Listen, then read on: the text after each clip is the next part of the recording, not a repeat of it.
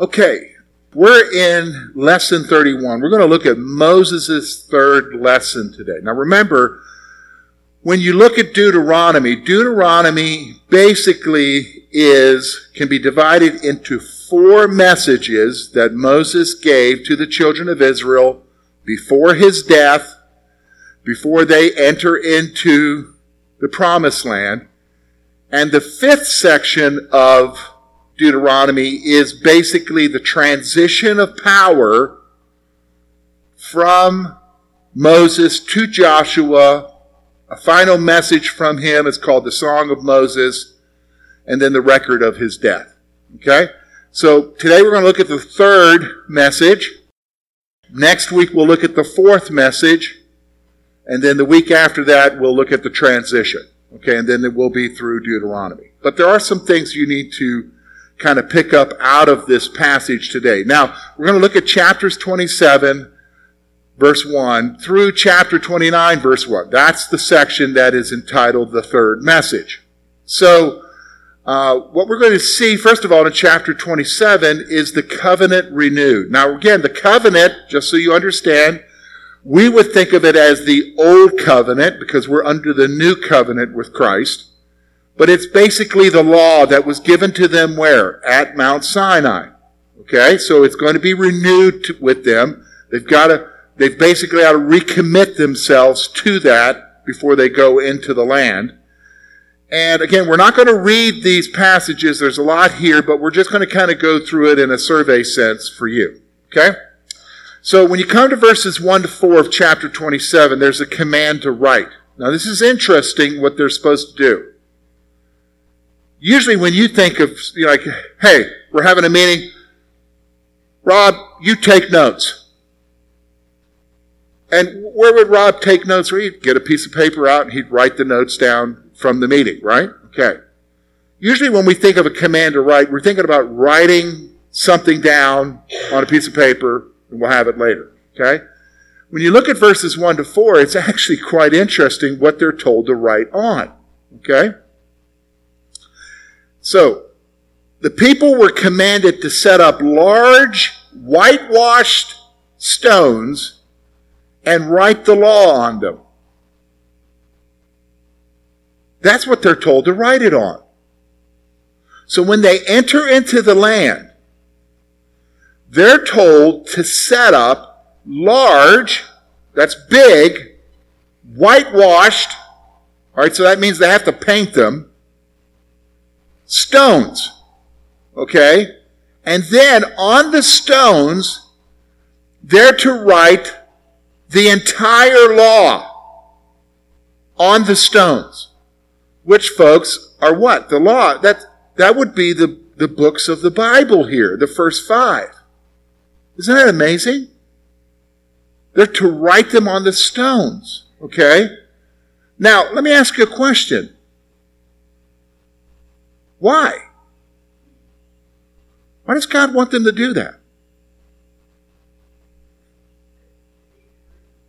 Oh, some of them would be able to read. Okay?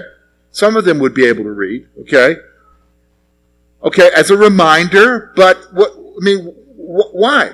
Why do we set up stones, have writing on them? You know? What's that?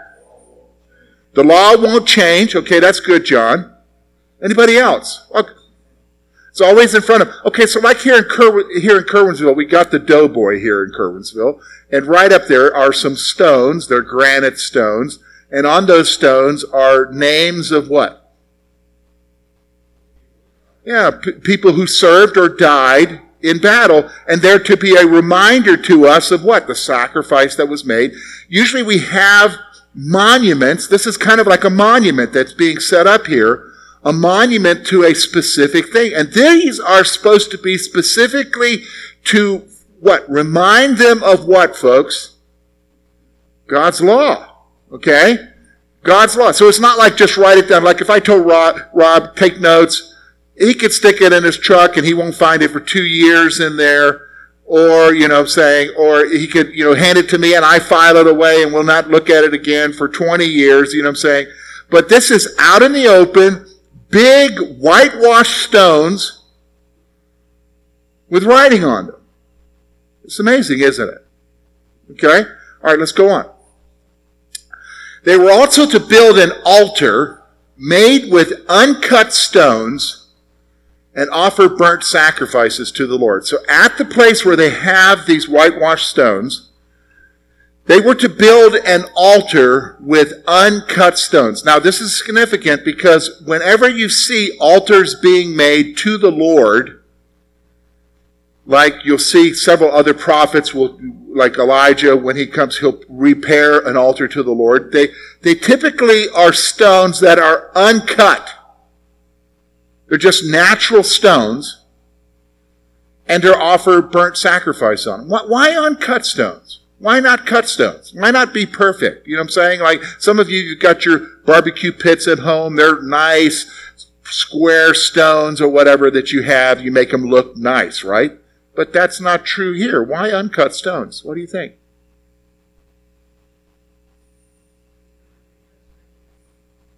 Well, okay, yeah, not by human.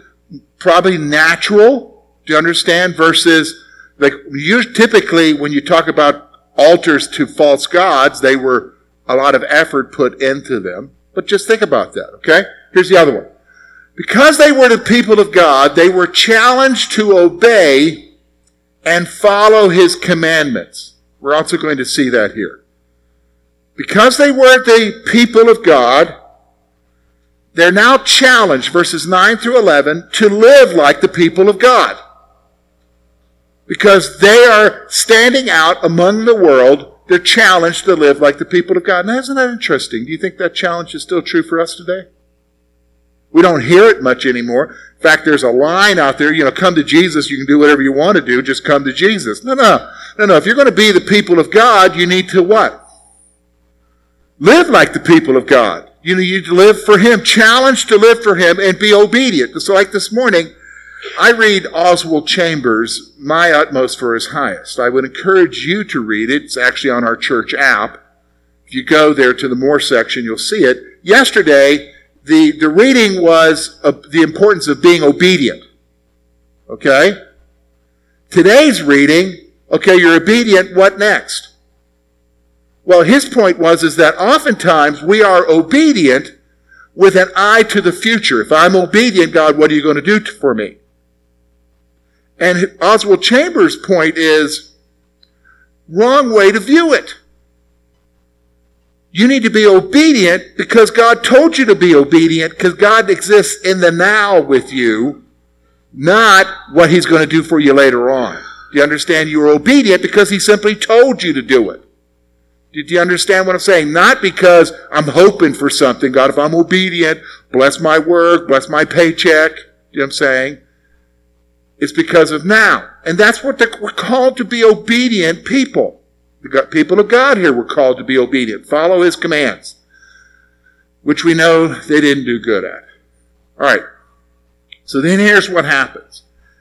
There is an arrangement of the tribes here on two different mountains. Okay, so the tribes were arranged on two mountains that are facing each other according to the wives of Jacob. So based on, Jacob had 4 wives. Each wives had certain number of boys. Those were the tribes. Based on the arrangement of the wives, the tribes were arranged on these 2 mountains. Okay? The tribes were arranged on two mountains. Except the Levites. The Levites, the tribe of Levi, were placed in the valley between the 2 mountains. Okay, so when you read that, you're going to see, based on which wife they belong to, they're placed on these mountains. But then you're going to see in the middle, in the valley, the Levites are placed. So then here, as they're there, Moses gives 12 curses. Okay? 12 curses for not being obedient. So he wants them to understand the seriousness of their sin. So he is basically cursing them, all right? 12 curses. First of all, we see this in chapter 27, verses 15 through 26. So I'm just going to put these up on the wall, make some comments as we go along, okay? So 12 curses. The first one was, cursed is the one who has a secret idol. Verse 15.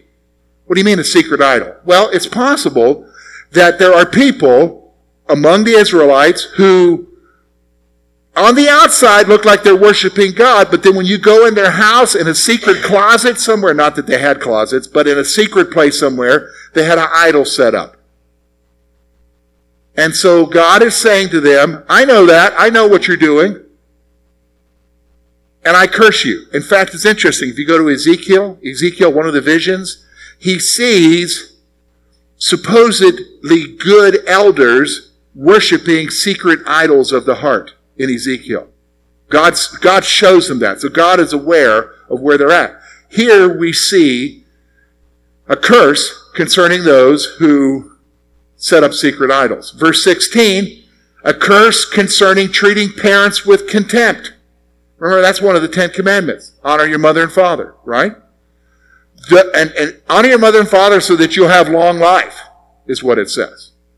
Here, verse 16 of chapter 27, we see there is a curse concerning treating your parents with contempt.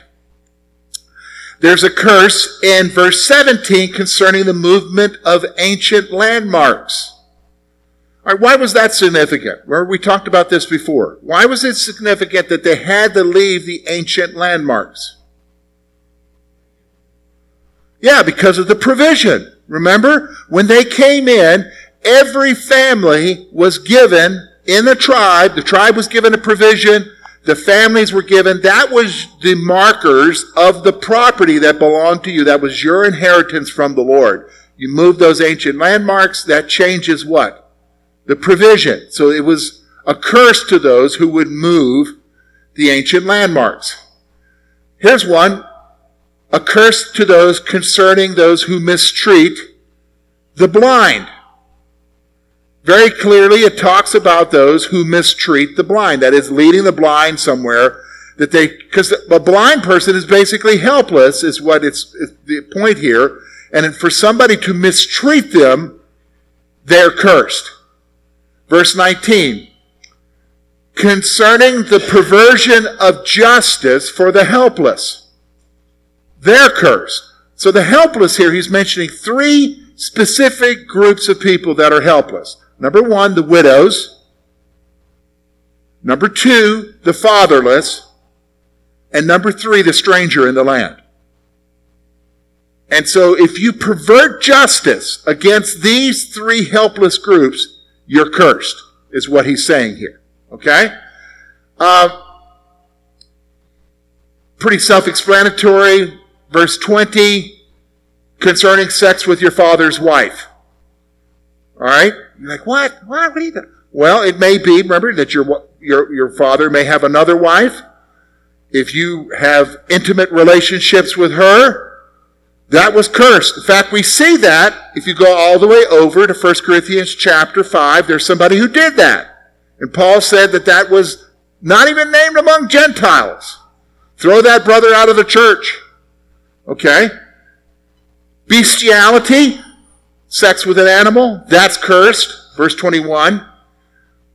Verse 22, concerning sex with your sister, incest. Okay? Verse 23, concerning sex with your mother-in-law, that's cursed. Concerning attacking your neighbor secretly, verse 24. So if you attack your neighbor secretly, in whatever form that takes, that's a curse. Verse 25, concerning taking money to kill the innocent. It refers to it as a bribe here. That is, you hire yourself out to be a hitman. Okay? You are cursed. And then the 12th curse, verse 26 is concerning not confirming the law of God. You're cursed if you don't affirm and confirm the law of God in your life. All right? Now, with that, while they're standing on that mountain, okay, chapter 28 then goes into the blessings and cursings. Moses is going to offer a set of blessings if they follow the law, if they keep the covenant, and then he's going to utter some curses if they don't keep the covenant. Now this is very significant, okay? Very significant. Stop. First of all, there is a theology that's out there right now. It's called replacement theology. How many of you have ever heard of that theology? Replacement theology. Okay. All right, a couple of you have. Replacement theology is basically the viewpoint that the church is the new Israel. Okay? The church, you're like, what? That's crazy. Well, that's because we don't teach that here. Okay? And there's a reason why we don't teach that. And I'm going to explain that to you. Basically, it's a viewpoint among some churches, some Christians, that the church, the old Israel is done away. They don't have any more. They disqualified themselves. God has now turned his attention to the church, and we receive all of the blessings of the old covenant. Okay? We receive all the blessings of the old covenant. The problem with that is those guys who hold that view want to accept the blessings, but they don't want to accept the curses. Well, you can't have that, right? If we're the new Israel, then the curses belong to us too, right? But we're not the new Israel. Okay? We're not the new Israel. All right? So first of all, under the law, the blessing of God was conditioned upon Israel's obedience to the Lord. So right off the bat, with the old covenant, I want you to hear me, with the old covenant, the blessing of God upon Israel was conditioned on one thing, folks. Their being obedient to the Lord, to the covenant. Do you understand that? The blessing of God under the old covenant, which had nothing to do with anybody else but just Israel, was conditioned upon their being obedient to the law. All right? So because of their obedience to God and his commandments, Israel would be blessed in the following ways. Okay? So here they are. They would be blessed in the city and in the country.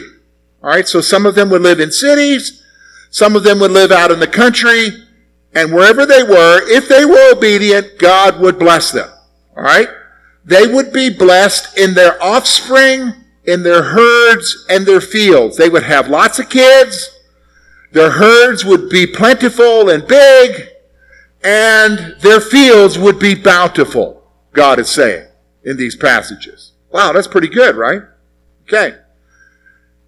They will be blessed in the food basket and the kneading bowl. What's the kneading bowl? Why is that significant? Well, they made their own bread every day. So the kneading bowl would not lack what? Flour and oil. They would be blessed in the kneading bowl and in the food basket. They would have what they need. God is saying that to them here. They would be blessed in these areas. And they would be blessed in their coming and going. Basically, as they go about life, they would be blessed. Isn't that interesting? All right, now stop for a moment. What is the condition of this blessing? Obedience. Okay, stop for a moment. Oftentimes you'll hear on TV a prosperity theologian point to these blessings, but he conditions the blessings of God here based on one thing, whether or not you have enough what? Faith.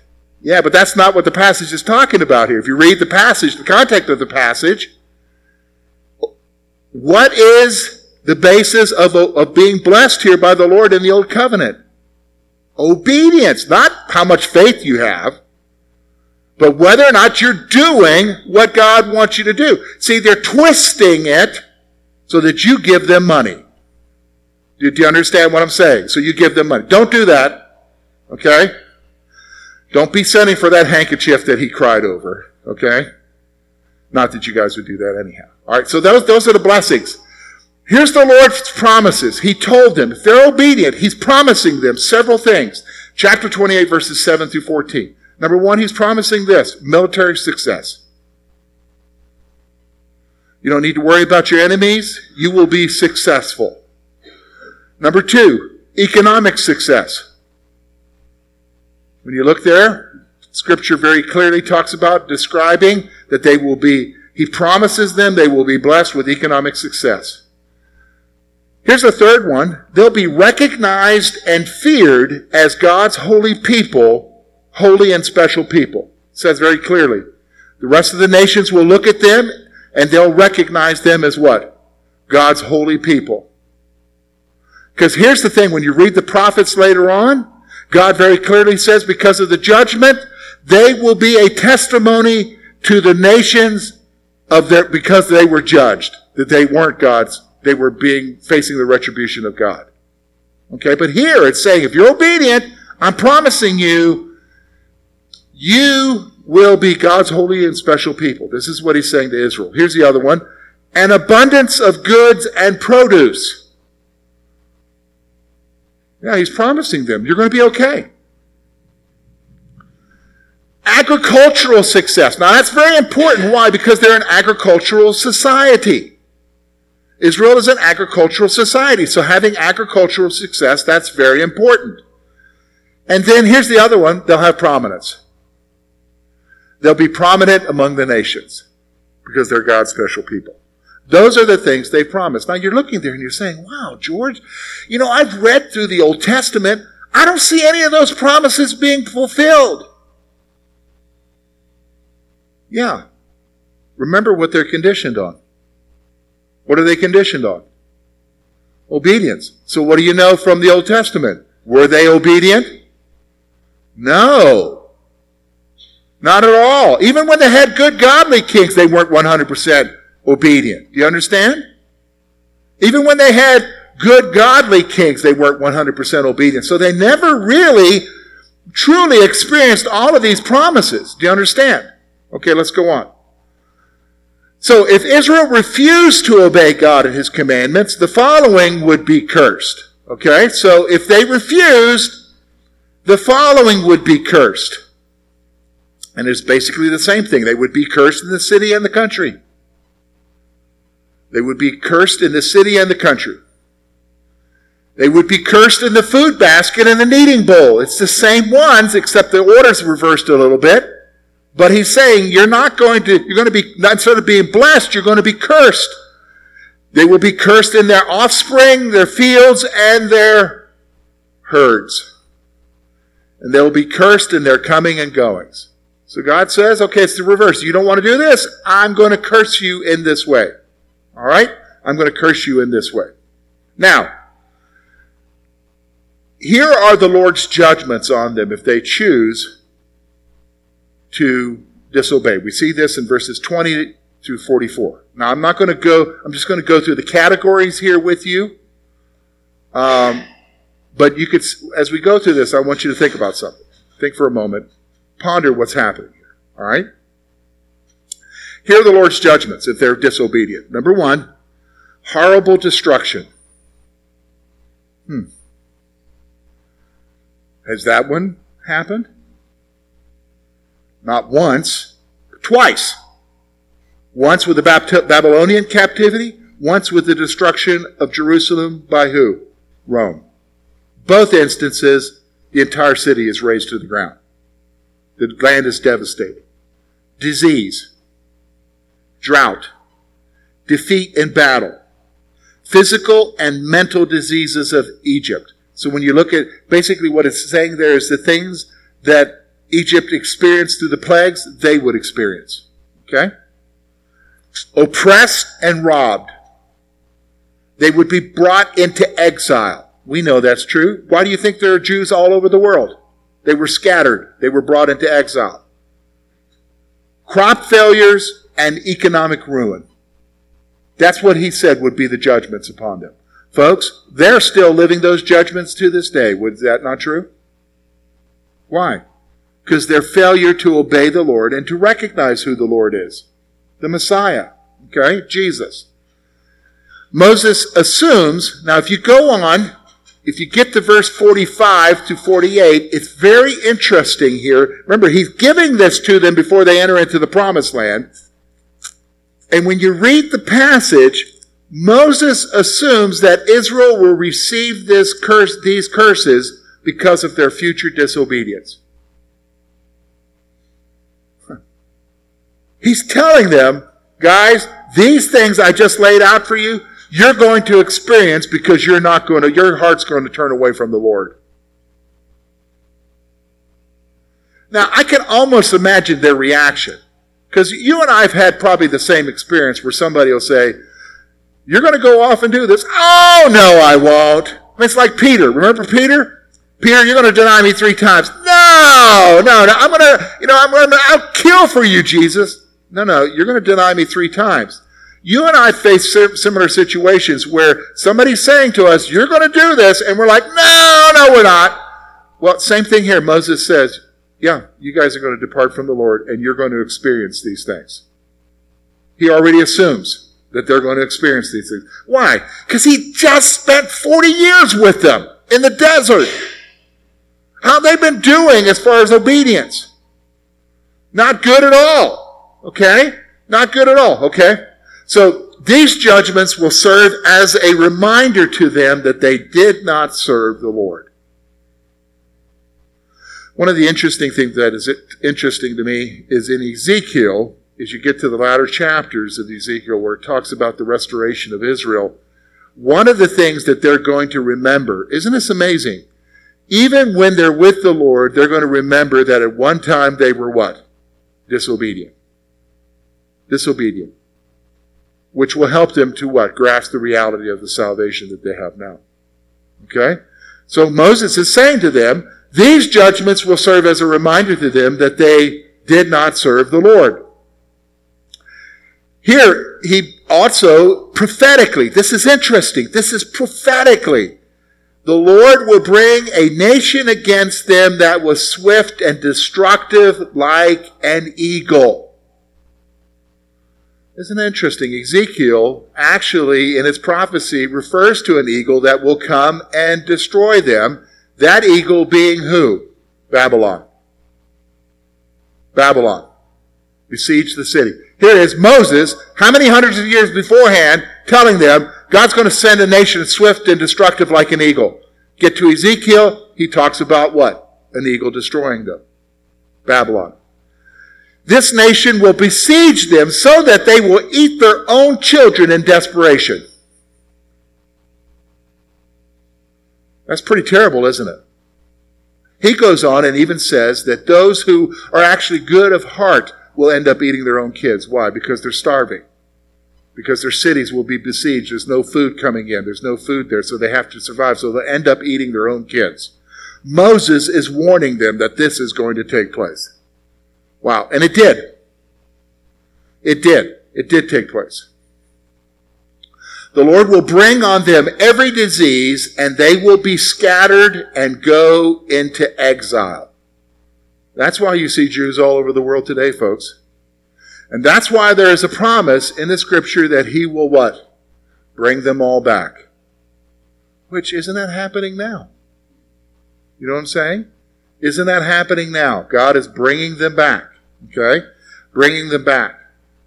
So the writer records that these are the words that Moses gave Israel in the land of Moab. Okay? These are the words that God gave Moses in the land of Moab. Now, next week we're going to look at the fourth message. Okay? The fourth message, and then after that, of course, we're going to talk about the transition.